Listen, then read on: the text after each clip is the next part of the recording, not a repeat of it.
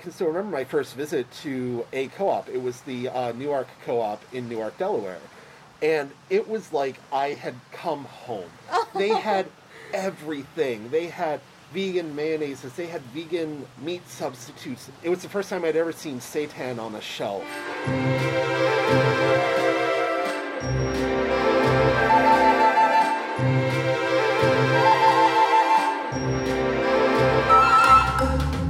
Good morning, or good afternoon, or whatever it is wherever you are. No matter what time of day it is, though, my name is Anastasia, and this is That's Rad, a podcast presented by the Littleton Food Co-op. If you're new here, hi, welcome. I highly suggest you go back and listen to our older episodes. It's not required, but there's some really great stuff in there, if I do say so in my unbiased opinion. If you clicked on this episode, I can almost guarantee you'll enjoy the topics of our other episodes. For those of you who've been around since the beginning, thanks for sticking with us. We're almost into double digits, both in terms of the temperature and the number of episodes, and it's been great to have you along with us. In this episode, we're talking about food lifestyles. What do I mean by this exactly? When I think of the term food lifestyle, I think of a mindset around food someone applies to their entire diet. So terms like vegan, vegetarian, gluten-free, pescatarian, kosher, omnivore, etc. Sometimes it's the result of an allergy, but many times it is a conscientious and voluntary choice. I think the key with this is really that it impacts the food you're eating on a daily, consistent basis. So today, we're going to explore a couple different food lifestyles, from those who are still practicing them today, and some that aren't practicing them today. We're going to explore important questions like, what kind of vegan and gluten-free products can you find at the Littleton Food Co-op? Is it actually cheaper to live a vegan lifestyle? How do I deal with family and friends who have negative things to say about my food lifestyle? And perhaps most importantly, does the food actually taste good? This is going to be a great episode for anyone who's considering trying a new food lifestyle. However, I also just want to set the disclaimer that this episode is not in any way meant to shame anyone for whatever food they want to eat. I myself am an omnivore, meaning that I eat food derived from plants and animals, and I couldn't care less about what anyone chooses to eat. What we put in our bodies should be our choice alone, and I'm not trying to interfere in anyone's decision. I, like many of you I'm sure, have vegan, vegetarian, and gluten-free friends, and I crafted this episode to learn more about their experiences and also to see how they related to my co-op. And I really think this episode does that in a very honest and pressure-free way. We're going to hear from Travis, Assistant Front-End Manager at the Littleton Food Co-op, as well as Erin May, a devout co-op customer, about what it's like to be involved in a co-op while sticking to a specific and strict food lifestyle. So maybe go grab a snack of some sort, because we're going to talk about a lot of different food in this episode, starting right now. Let's go.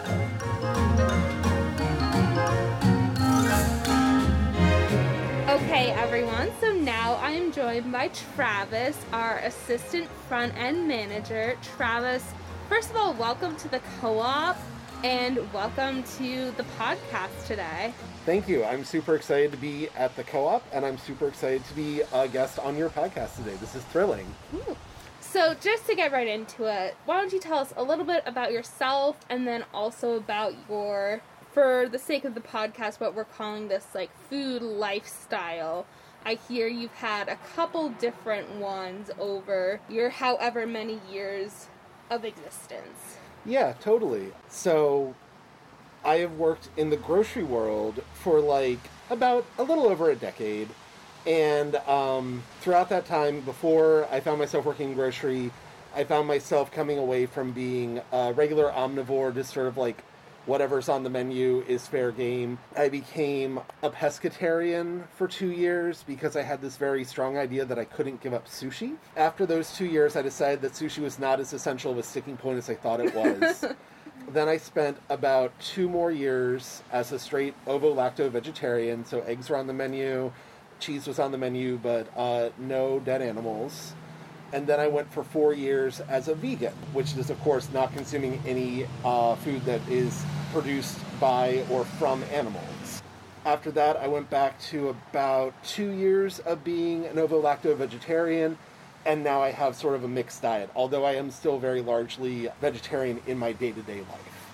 Just going off of that statement of, like, the dead animal thing, just that phrasing of it, in this 10-year journey, do you think getting there was more of a gradual process or more of an abrupt decision? Because I know some people can trace it back to like a young age. They're like, I saw this commercial for animals and that was it. And then other people, it's kind of like weaning off of it. So going back to when you first decided this, what would you say your process was more apt to? I think, like a lot of people, it was through like a gradual education of like the factory farming method used in the world today. I don't have like a pinpoint moment that it kind of snapped for me and I said, now, I'm doing it today. But towards the end of my college career, my senior year, I definitely just got to this place where I was like, I don't know if I'm down with eating meat. I just had objections to how many animals are treated when they are in the process of being farmed. And it just, wasn't sitting right with my conscience. So it was after I left college, because I had like the meal plan and they didn't, it sounds so silly, it wasn't that long ago, but it was in like the early aughts. And my college didn't have that many vegetarian options. It was like you could hit the salad bar, and that was kind of it. So me and my husband decided, well, my fiance at that point decided that when we left college, that was when we were going to start being vegetarian. Mm-hmm. And sure enough, I'd say within like a month or two of leaving, we didn't have any meat in our house. We cut over pretty quickly once we left college. I think it's so funny you say that because, well, I just graduated college in May 2020, and it was the same deal for so many of my vegetarian and vegan friends struggling off of the meal plan. Like, you're struggling already and then put more further restrictions on it. It's still not a good situation. And also, I know a lot of people who graduated college who became what they call, like, accidental vegetarians, and that they were, like, all of a sudden, they were like, wait, meat is actually very expensive to buy, and I do not have that money, so I'm just not going to buy it, and then that's what happened. But when you talk about learning about all of the factory farm processes and things like that, was that information you came across naturally, or did you seek it out, or? Part of it came across naturally. The first vegan I ever knew was in college, and she was very evangelical about the good news of veganism.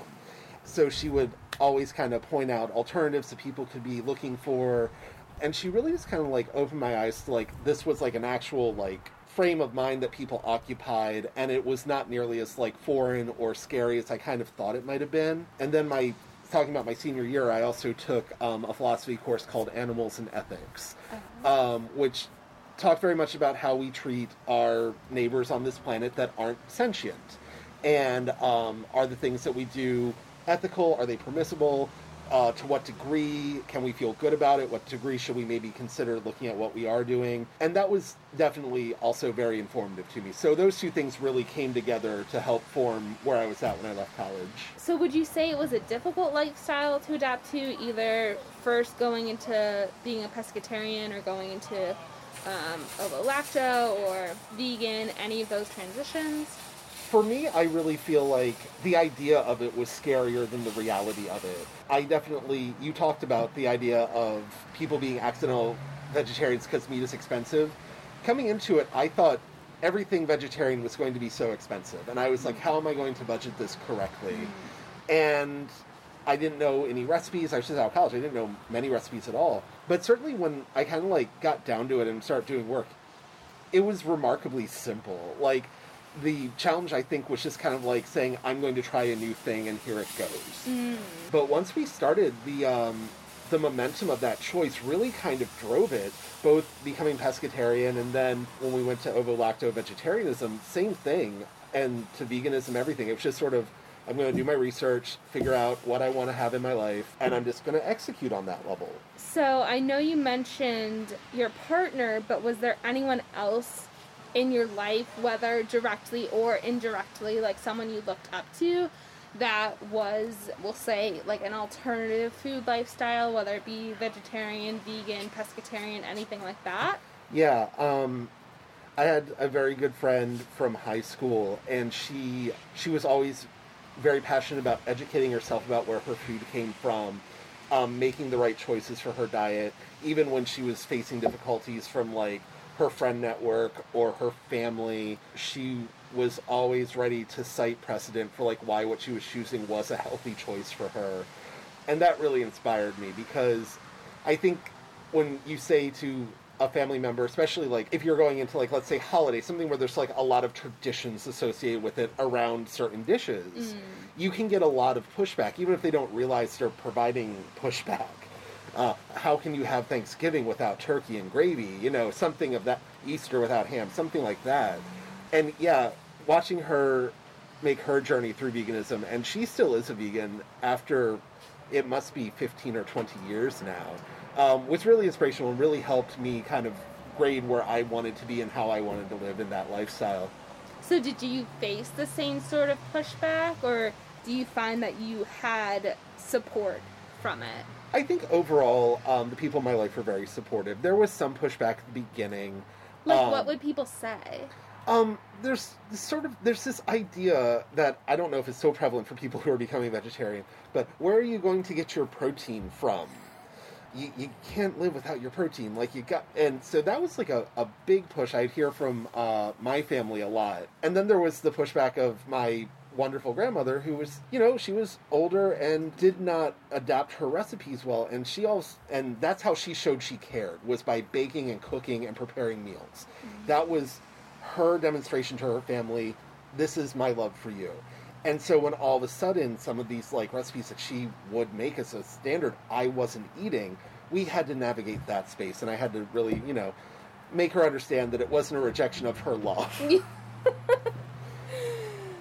And I know you had hinted at this a little bit when we were talking about taking the dive into it, but do you think it's overall difficult to shop as being a vegetarian or a vegan, more specifically, like, in terms of expenses and also in terms of product selection, availability, stuff like that? There's certainly difficulties involved, both in finding a good selection and pricing. And it also, I think there's, like, different forms that vegetarianism and veganism can take.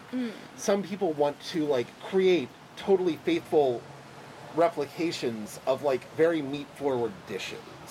Like, I remember there was a Martha Stewart recipe that I tried one time for a beef bourguignon that was completely vegan. And that was a nightmare to pull off. I had to find very specific meat substitutes. There was a lot of prep work. But I think when people start looking for other recipes that can kind of, like, fit their lifestyle, that aren't necessarily just about how am I going to make a totally accurate steak or hamburger, of course that's even easier now than it used to be. Yeah.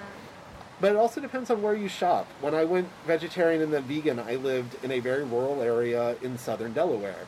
And the choices at the supermarkets were limited. And I can still remember my first visit to a co-op. It was the Newark Co-op in Newark, Delaware. And it was like I had come home. They had everything. They had vegan mayonnaises. They had vegan meat substitutes. It was the first time I'd ever seen seitan on a shelf, which I had always read about on blogs, but being in the sticks, I had never seen in person. So it really depends on where you are able to do your shopping, how your experience is. I just love that so much. I feel like I was coming home.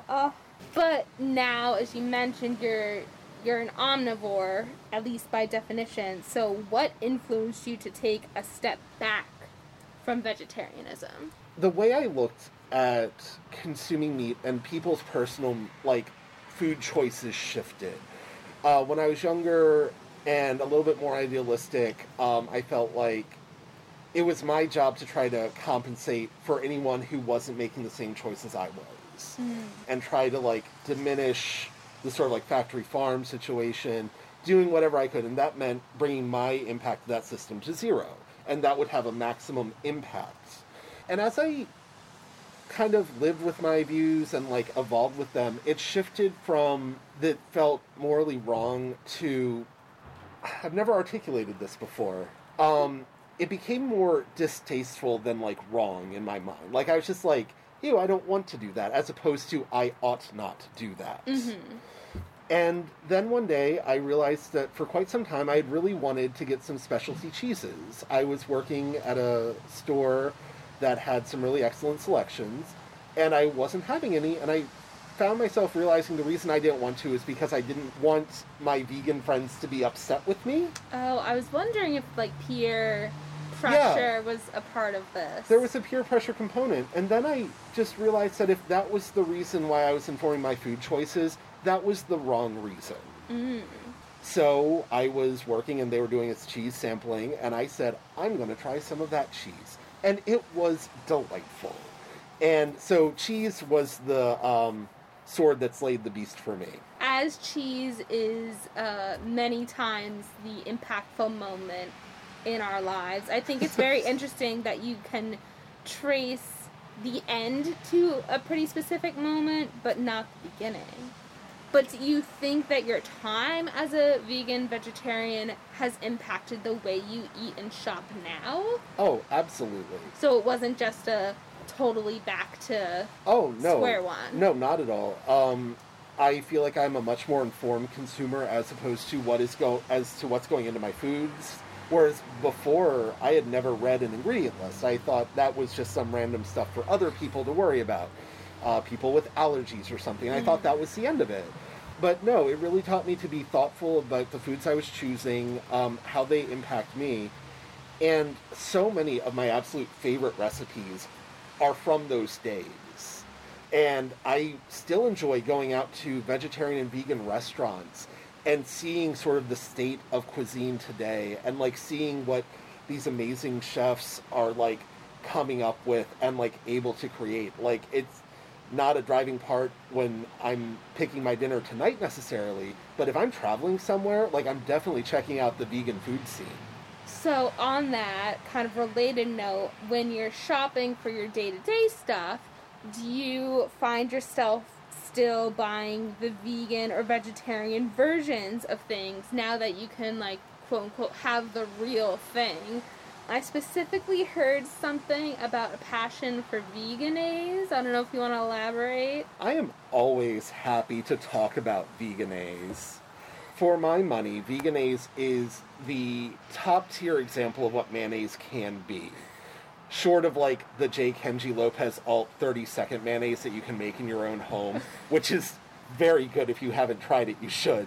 No, Vegenaise is the mayonnaise I keep in my fridge at home in the door if I'm making a sandwich. It just tastes better. I don't know what it is. Like, I'm so curious because I don't think I've ever had it. Like, how is it better? Asking the hard questions here. It is the really impactful questions. Is it the texture? Is it the taste itself? Is it the aftertaste? The before taste? I don't know if this makes sense, but, like, the taste is, like, purer and cleaner. It presents as mayonnaise in this, like, hyper-actual way that I feel like traditional mayonnaise doesn't. And sometimes normal mayonnaise just has, like, this weird sort of, like, aftertaste that I find, like, a little detracting that Vegenaise does not have. It has, like, a really nice clean finish.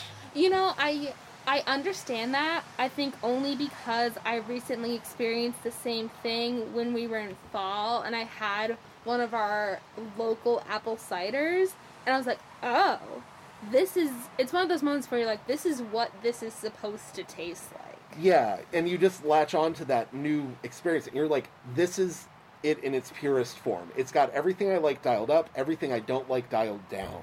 And that's what Vegenaise is for me. This podcast is not sponsored by Vegenaise. It's not. But it should be. It should be, and could be. Maybe Vegenaise is listening and would like to, send a sponsorship our way. Yes, or just some product. Yeah. We will take. That's fine too. So, looking back, do you think there are certain qualities or maybe even like prerequisites that you think someone needs to have to successfully live a vegan or vegetarian lifestyle? I think the first thing that someone needs to have to successfully live that lifestyle is an excitement to do it. If you're treating it as a burden that you have to do, it's going to be like pulling teeth. And the only other thing I think you need is to take the time and learn about it. There are certain nutrients that are very commonly found in animal products that are much more difficult to find in a plant-based diet. And just taking the time and doing research, there's a lot of conflicting information, so it's hard going out online and doing it.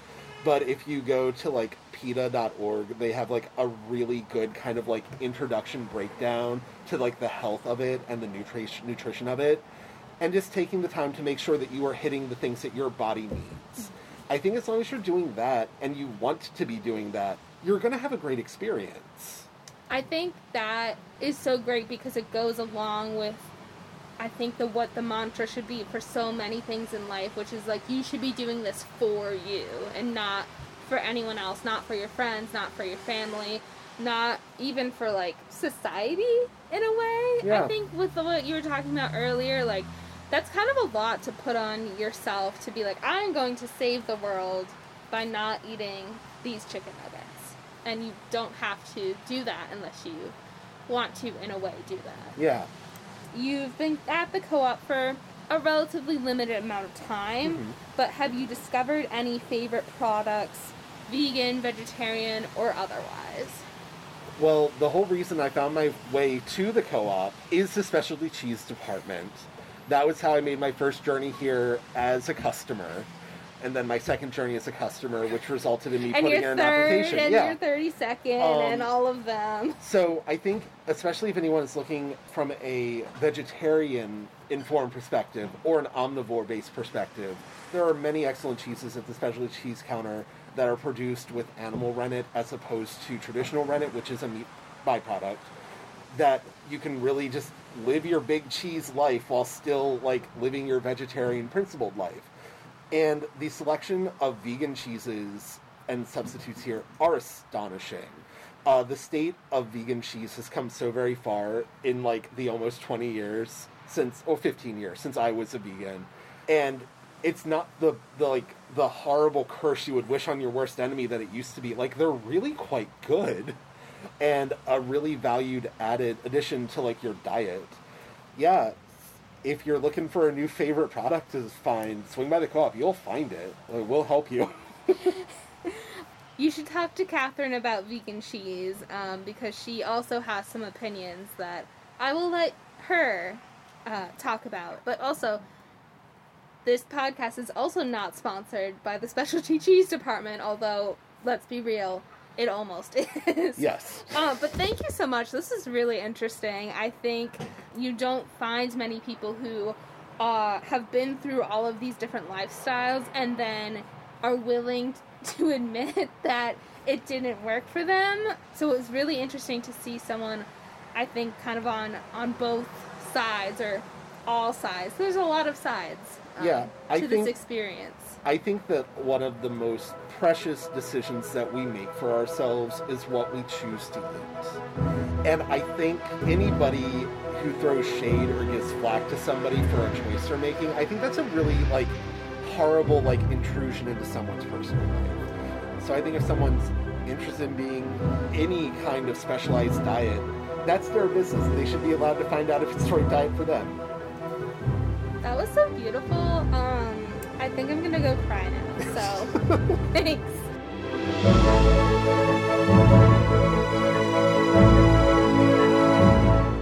Hey everyone, it's me again. I'm here to do the Product of the Week segment. Except this week, it isn't necessarily going to be a product I recommend because I don't know if I like it yet. That's right, I'm doing a live taste test. In the spirit of this episode's theme, I've selected 2 vegan products to try and give you my omnivoric opinion on. I tried to pick products I'm pretty neutral on to begin with because I felt like that would be the fairest way to judge these other versions. First up, I have these, I feel like I'm going to mispronounce this. These Ives, YVES, veggie breakfast patties.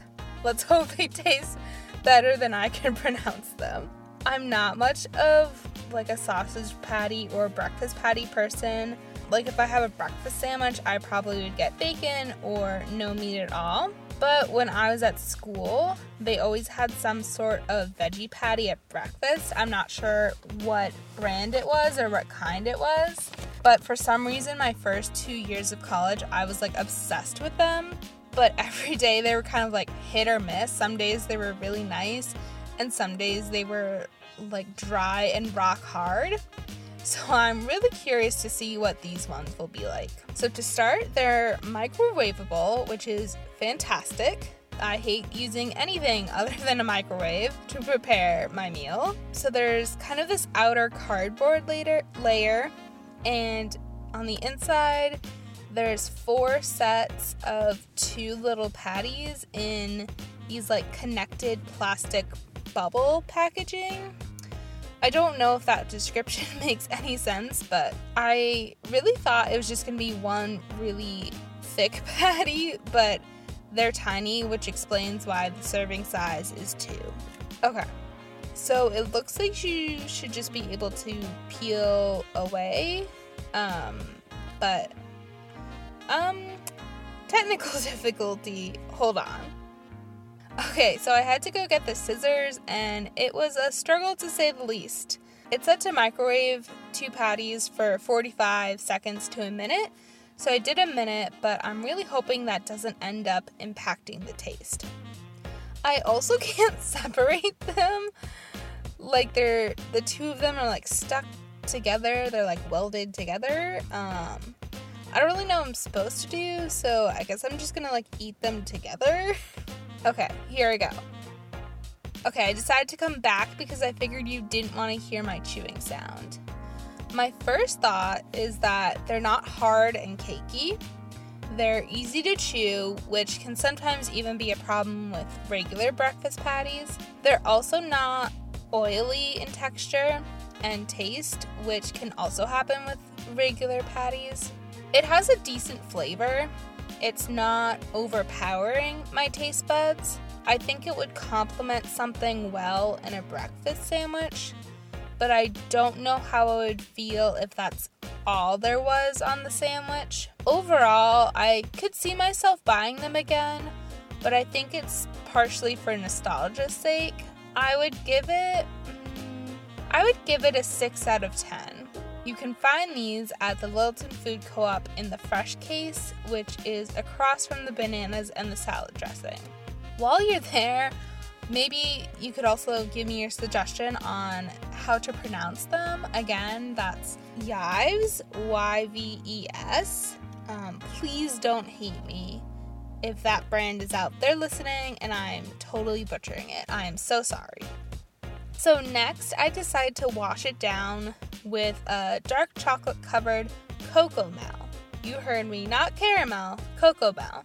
A Cocomel is a coconut milk caramel. This was a product recommended by co-op employee Julie, our resident vegan in the admin offices. We're always talking about the latest and greatest vegan finds in the office. She shares a lot of great options for me to try, and I decided this would be good in case I didn't like the breakfast patties. We both shared the thought that we're not really huge fans of coconut, but she said that you can't taste it in this that much. She says she's addicted now, so I'm wondering if I'm going to end up the same. So thank you, Julie. So there's 2 in this little package. It's easier to open than the first one. They're salted on the outside, which the package didn't didn't mention, but it's fine. It's fine. I mean, it's like, does look like a lot of salt. Like, it's not just like a sprinkle on top, it's kind of like all over. It smells nice. I don't know why I just smelled it. That's not like a normal way to test chocolate. Anyway, okay. So it's a hard caramel. It's not like gooey. Julie's right. I got like one taste of coconut, and it could even be described as just like a sweet taste, not like specifically coconutty. But it's actually pretty salty. That is salt on there. I should also mention that now that I'm reading the packaging, it's actually described as dairy-free and says it's made on equipment used to process eggs. I don't know if that changes anyone's opinion on whether or not they're vegan. It just kind of seems like good information to know. Not that these were necessarily bad, but I think as a non-vegan, I would probably won't buy them again, knowing I can have the real caramel. I think I have to rate them a 4 out of 10. You can check out this product for yourself on the chocolate stand across from the checkout registers. Now, I'm curious to know what the other vegans or omnivores think of both of these products. If you try either the veggie breakfast patties or the dark chocolate covered Cocomels, let me know.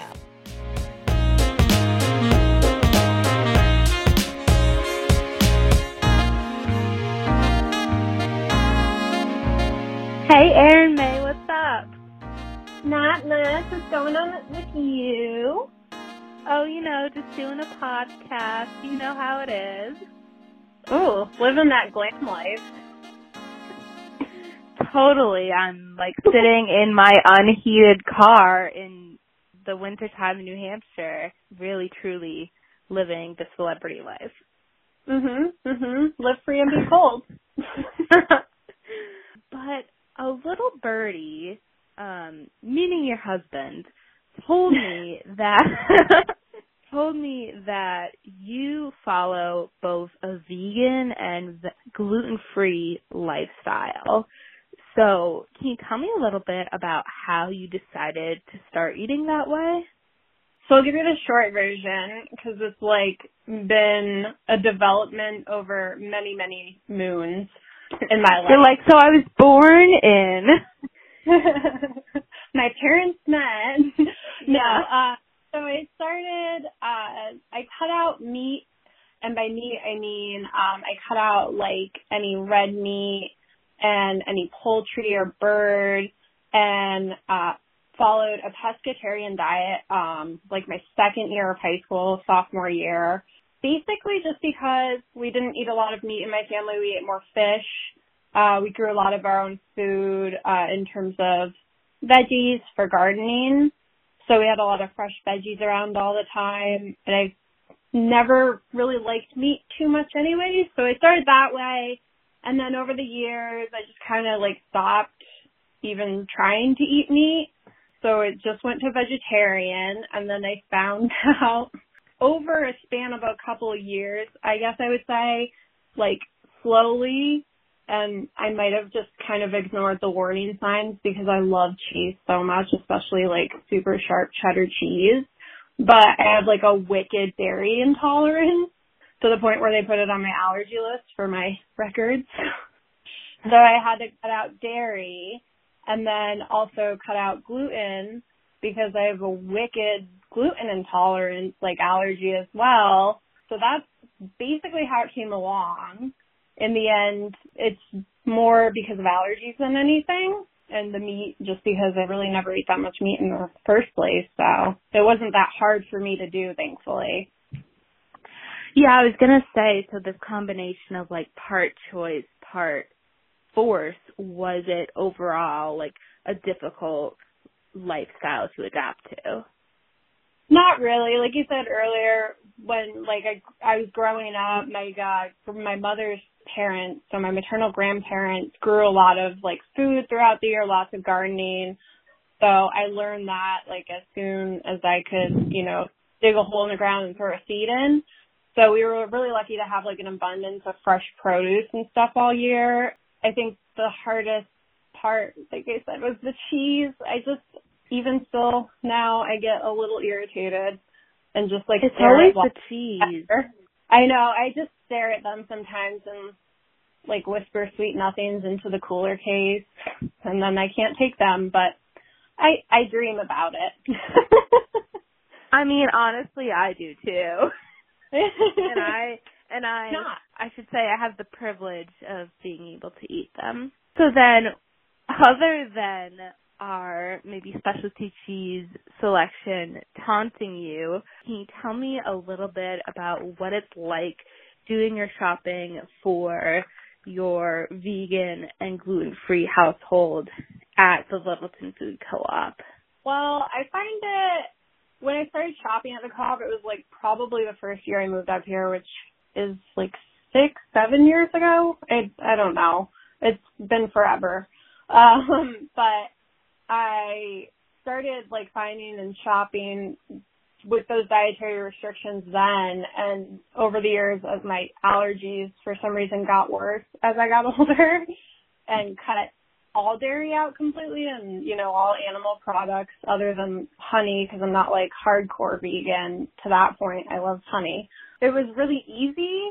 You guys have a lot of options for replacement foods in terms of like bread, for example, like Knick, and there's Canyon Bakehouse and Char, and you carry all of those, and it's amazing to be able to eat bagels and not like have an allergic reaction. There's butter, all of my staples are met, and finding fresh produce all year long that's usually provided by our local farms is what we try to buy more than anything, like Meadowstone and Joe's and all those great local farms that are around here. Really just kind of didn't make it too hard and doesn't continue to make it too hard. It's easier than anything. I exclusively shop for food at the co-op for the most part now. So that's awesome. I'm glad to hear that you're finding we have what you need to retain some, I guess, kind of quote unquote normalcy. Yeah. Even if it's in the form of these substitutions. So let's say we're at the co-op, we walked in, we got the cart, we're doing the thing, we're going through all the aisles, and we're about to check out, we're putting everything up on the belt. What are some things you pretty much always have in your cart from the co-op? So we always have produce, veggies, stuff for salad. I always stock up on like my dressings, I guess, because I like ranch. And I guess I miss that too, other than just the cheese out of everything dairy-based. So we get Sir Kensington's Ranch and Organicville Ranch, and they're amazing. They taste, I think, better than regular ranch. They're not as heavy, but still have that like kick that you get when you eat it. That's a big claim.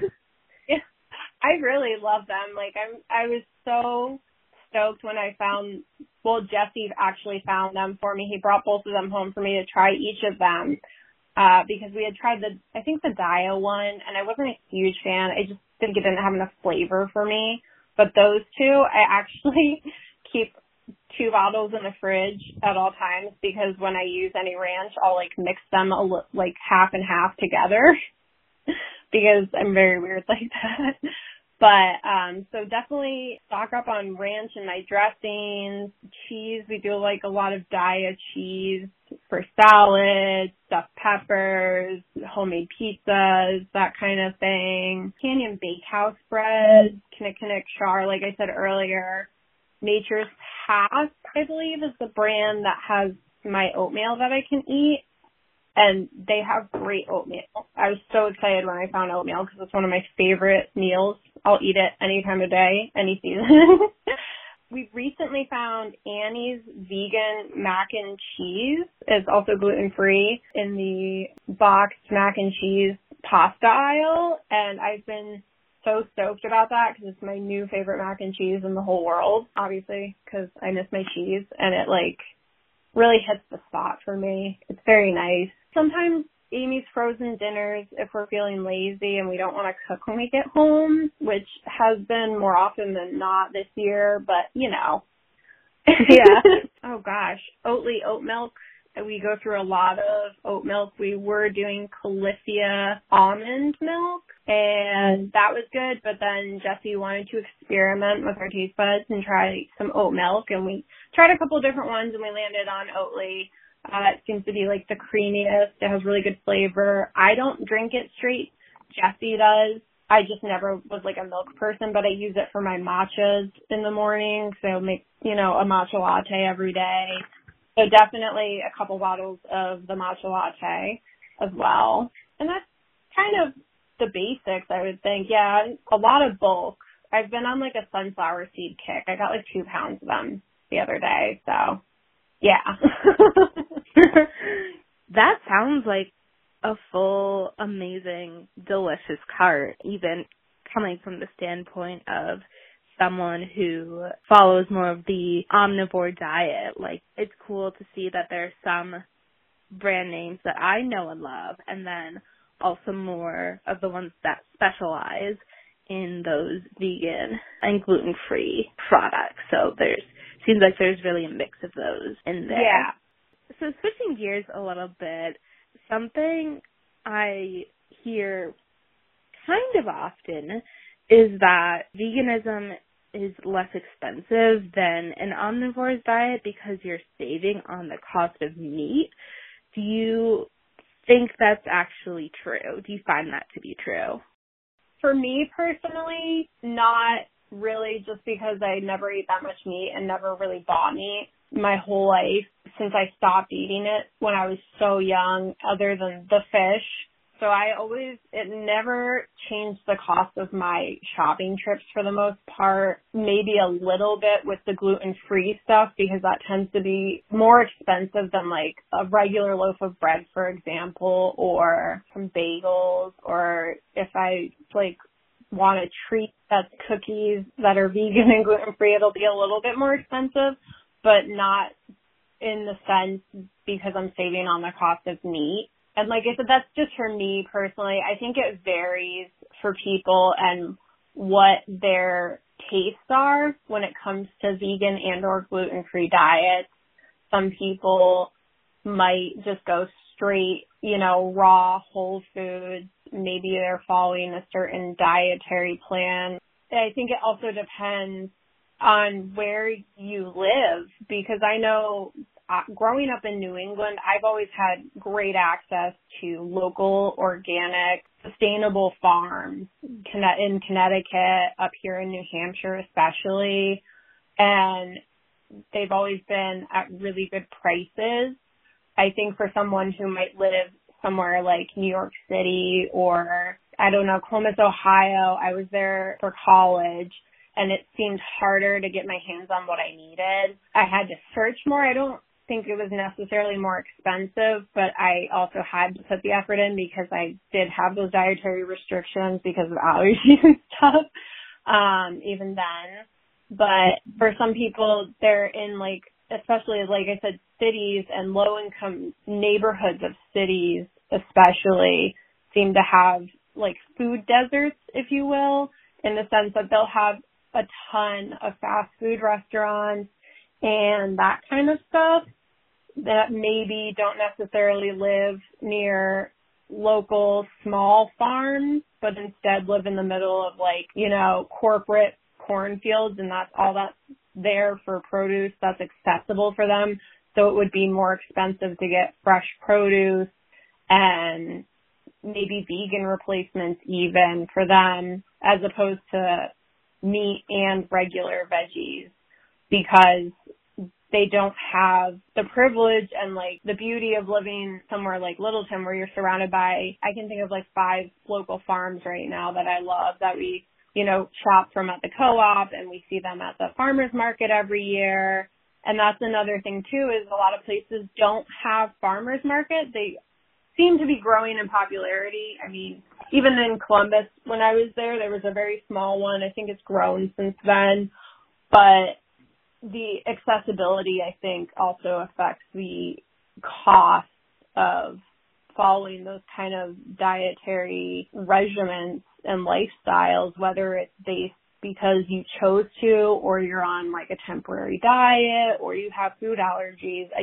I really think it depends on where you are, maybe economically and geographically. But for me, it really hasn't affected my stuff too much, other than I'll complain about the bread being more expensive than I want it to be, but I'll still eat it, you know.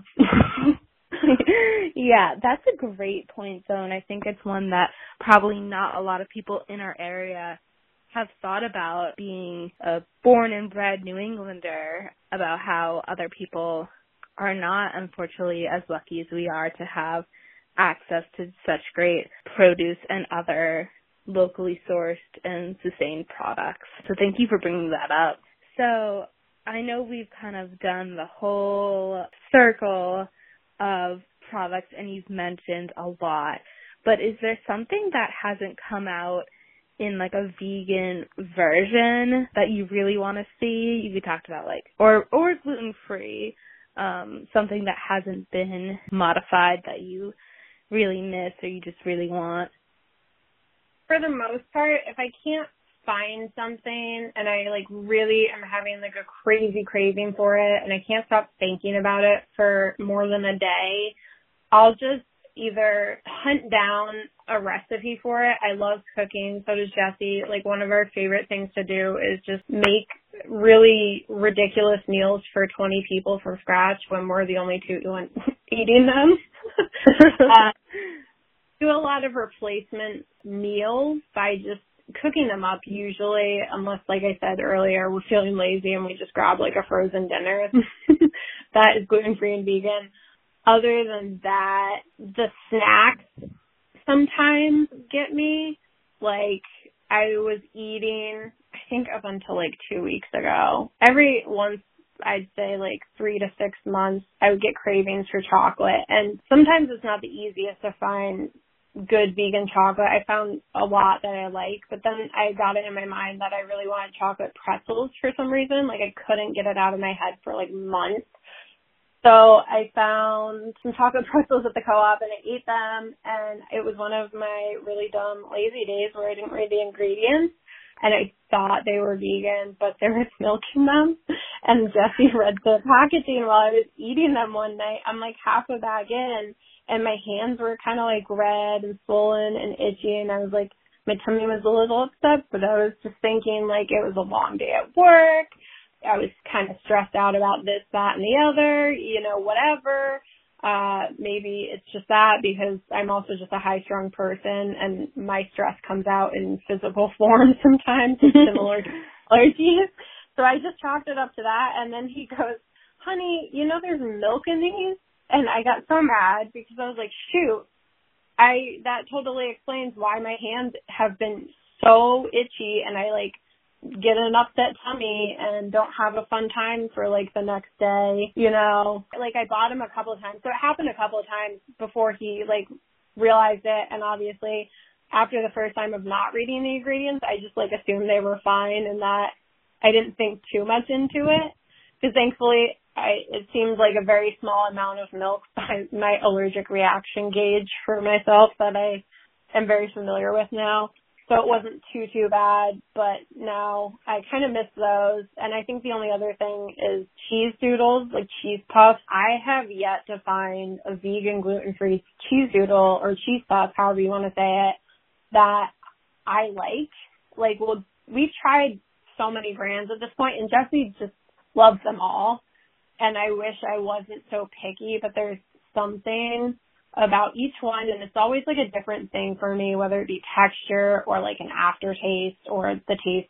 It tastes too much like Cheez-Its to me, and I hate Cheez-Its, so that's a huge thing, you know. It's a hill I'm gonna die on for some reason. So if it tastes too much Cheez-Its or whatever and doesn't hit the spot, I'll never buy them for myself again. I'll buy them for Jessie, but not me. So I think that's my big grievance with the world is cheese doodles, man. Vegan gluten-free cheese doodles. That is your next campaign you will be running for whatever purpose. Get high quality vegan gluten-free cheese doodles. But I think that you mentioned a good point too. In the sense that, like, if you feel like something is wrong with your body or you're not feeling great and you're attributing it to one thing, it could very well be some sort of food intolerance or allergy. Yeah, I never would have thought of that because I'm, as you know, like a generally stressed out person.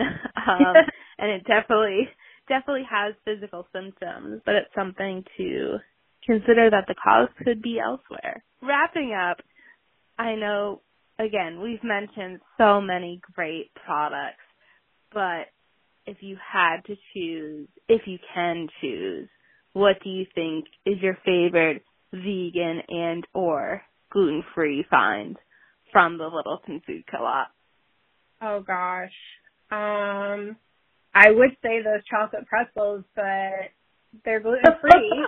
They're not vegan, so watch out for that, people. I think it's Knick makes kind of like these Oreo cookies, and they're not the like regular kind of Oreos that are like the dark wafer versions with the cream inside, but the like vanilla ones, I guess I would say, because I don't know how else to describe them. They have like the blondie cookie on it instead.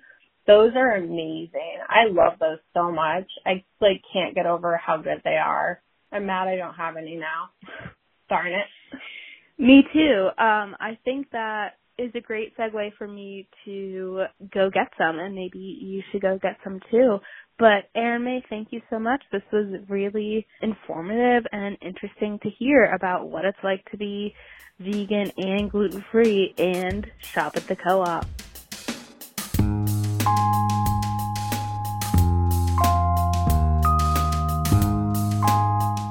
Listening back to Travis and Erin May, they both mentioned the difficulty, whether they directly experienced it or it was hypothetical, of living a vegan lifestyle based on your geographical location. So with that in mind, I reached out to my friend Alyssa, who lives in New York City and practices a vegan lifestyle, with the hopes that she could provide more insight into being a vegan in an environment that's very different from Littleton, New Hampshire, to say the least. So thank you so much for being here, Alyssa. Of course. Thank you for having me. I'm so excited to connect and talk about my experience. So you've lived in California, Boston, and now New York City, which are all very different from New Hampshire. Were you a vegan while you were in all of those different places? Yes, I have been a vegan for about 4 years now, and I have experienced living as a vegan in all of those places. They're all very different from one another, but offer very different experiences. I would definitely say that New York and LA were a little bit easier to do than Boston, but nothing has been too difficult for me. Overall, they've all been really fun and exciting to try out different stuff. So do you think there's a reason why Boston was more difficult for veganism than other places? So I feel like one of the reasons it was more difficult in Boston is because the type of food there is so engraved in the culture of the people who have lived there for decades. Lots of Italian food, lots of seafood. It's very meat and dairy based. But the difference between Boston and New York, I feel like, is that, while New York does have some culture engraved in it, there's a lot of pizza, there's a lot of bagels. We love that. But also there are people from all over the world here who are bringing their foods with them. And with that, different people come here and they all have different dietary restrictions and things that they enjoy, and people are bringing their own stuff here. So it's pretty cool to be, around all of these different cultures and people who have different food preferences. Another part of that experience is that I was living at school at the time, so most of what I was eating was in my dining hall, which definitely definitely makes the experience a little bit unique, but I kind of did my best to make do with what I had, and now I'm, even better at accommodating for myself. I think those are two very interesting and relevant points with like where you're living, like what is kind of the cultural norm for food, and then yes, obviously, as we all know, living off of a meal plan complicates things a little bit, but I'm glad you had such a positive outlook, at least on the other side of having that experience.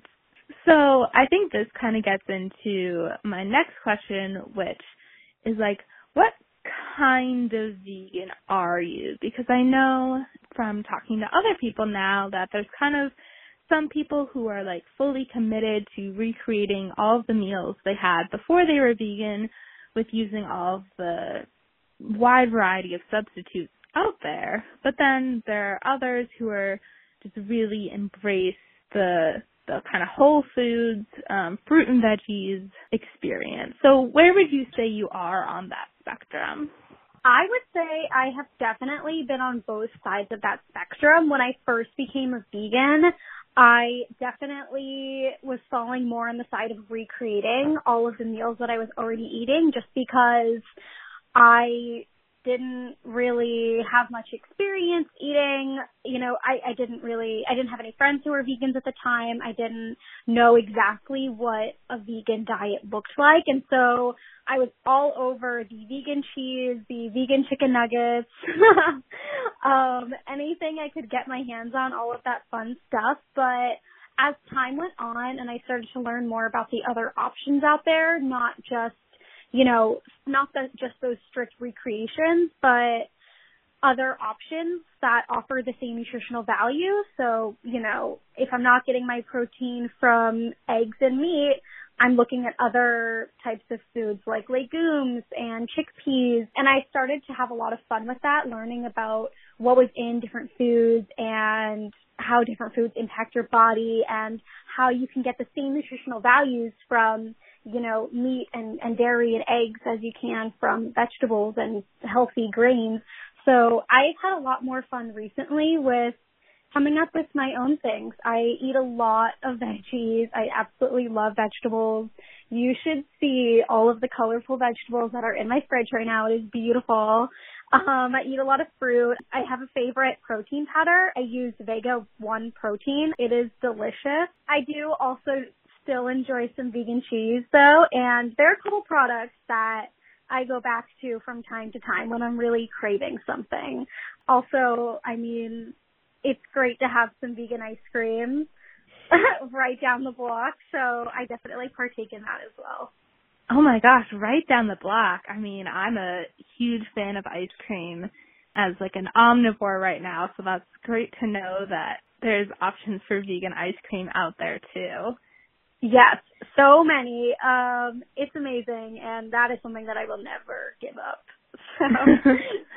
But kind of talking about, you mentioned your rainbow fridge, which I would love to see all of that great produce. Another thing that's come up a lot when talking about veganism is the cost of it. Some people say it's less expensive because, you're not paying for the price of meat, but then other people say it does end up being more expensive.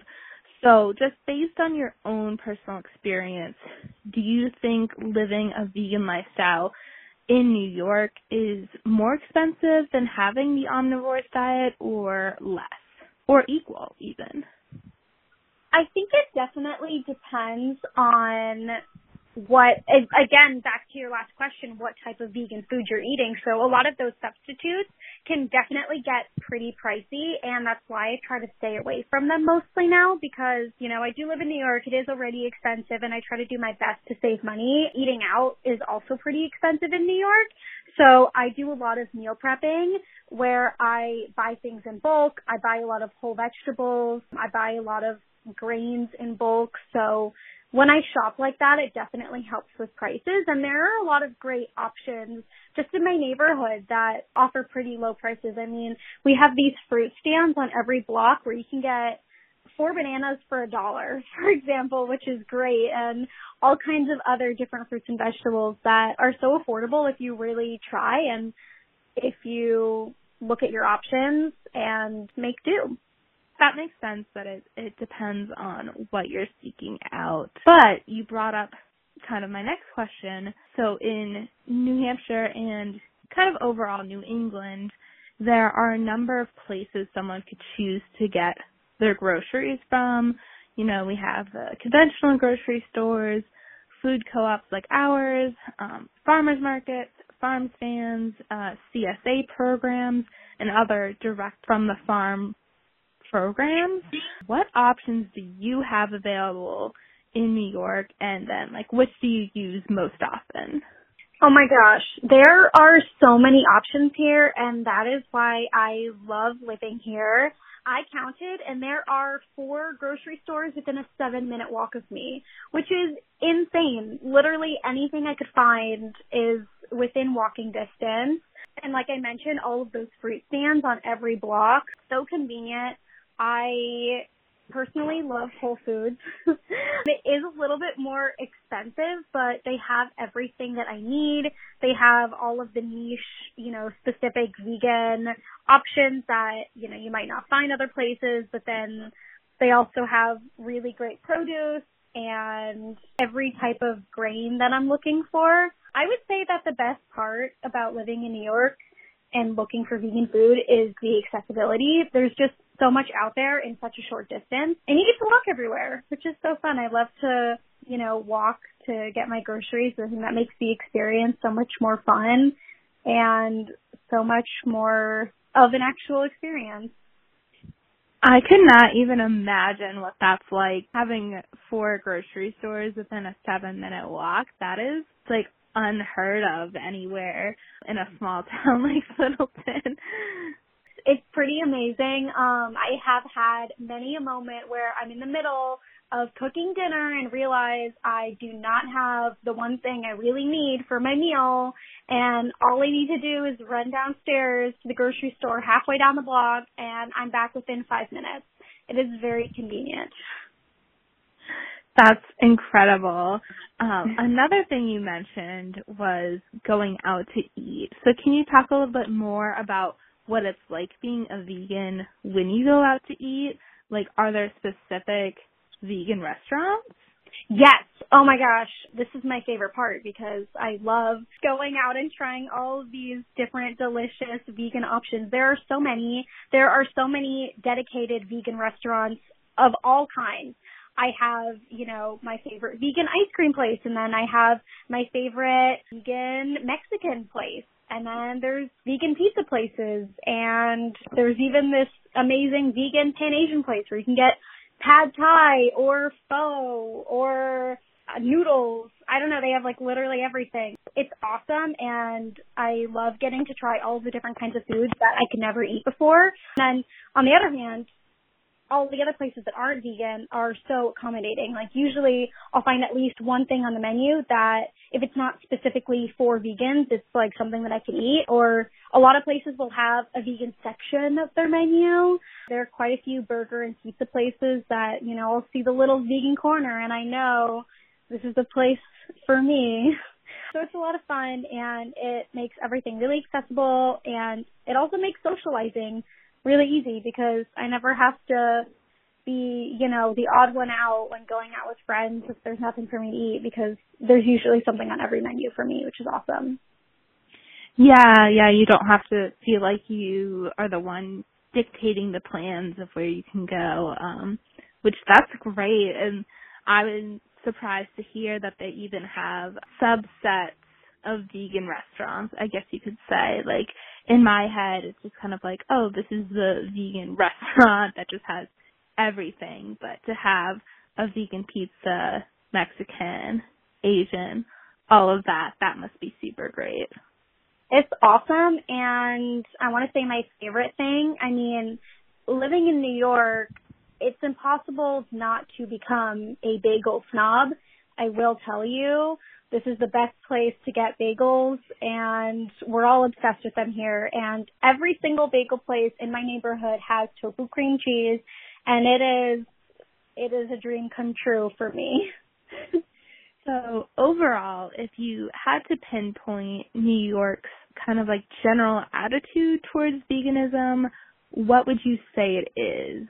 I would say it is very accommodating and supportive. I know so many vegans and vegetarians who live in the city, so everyone's pretty used to it by now. Yeah, I mean, like I said, it's basically on every single menu, and I've never gotten a hard time from anyone about it.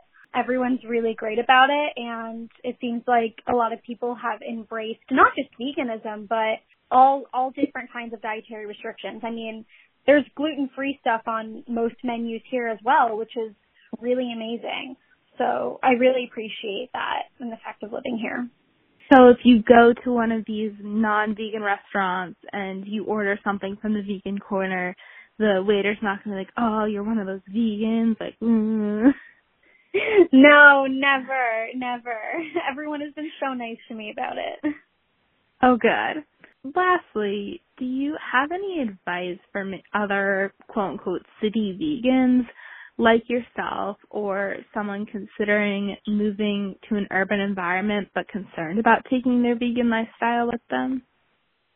Yes, I would say have so much fun and explore your options because there are just so many out there. Like, you never need to worry again about finding something you can eat or trying something new because there's always something out there to try. It's really amazing. But definitely, watch what you're spending, I guess, because it can get so expensive. I want to try all of these things, but it's so hard. So definitely, keep an eye on your budget, but also have a lot of fun with it and check out everything there is to check out because there is so much to experience.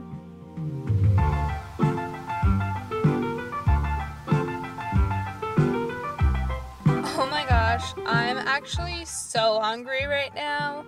Luckily, I have a full list of vegan, vegetarian, and gluten-free approved products to go try. But I think this episode proves that no matter what the topic is, we're always going to somehow end up talking about cheese. I hope everyone was able to take away something from this episode.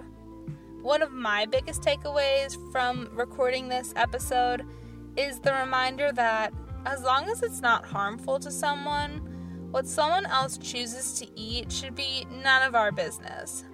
There are so many factors that determine what a person eats in a day and in a lifetime. I fuel my body differently from all of the guests on this episode, and that doesn't stop me from admiring what's on their plate, and it doesn't stop them from having civilized conversations with me. Not every vegan you're going to meet is going to be a quote-unquote evangelical vegan. And with that, thank you again to all of my guests for each providing their unique perspectives on following an alternative food lifestyle. Please make sure you're subscribed to That's Rad on Spotify and Apple Podcasts. And if you're in an extra generous mood, maybe you could also give us a rating and review. 5 stars is preferred. If you want to be my next guest on That's Rad, or you want to hear about something that we haven't covered yet, reach out and let us know. You can shoot us an email, marketing@littletoncoop.org, or DM us on Instagram @Littleton_coop and Facebook, Littleton Food Cooperative. Until next time, remember to eat, sleep, and be rad.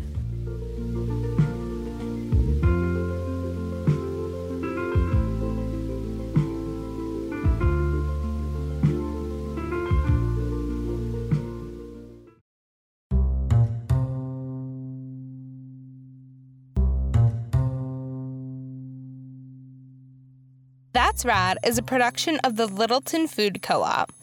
Anastasia Marr directs and hosts. Jesse Smith and Annie Stewart produce. Becky Colpitts provides unrelenting positivity and moral support. The Littleton Food Co-op is Littleton, New Hampshire's community-owned grocery store. We put our money where your mouth wants to be. Local farms, of course. No membership is required to shop here. Come check us out sometime. just off exit 41 at 43 Bethlehem Road in Littleton. Or if you're online, check us out at littletoncoop.com.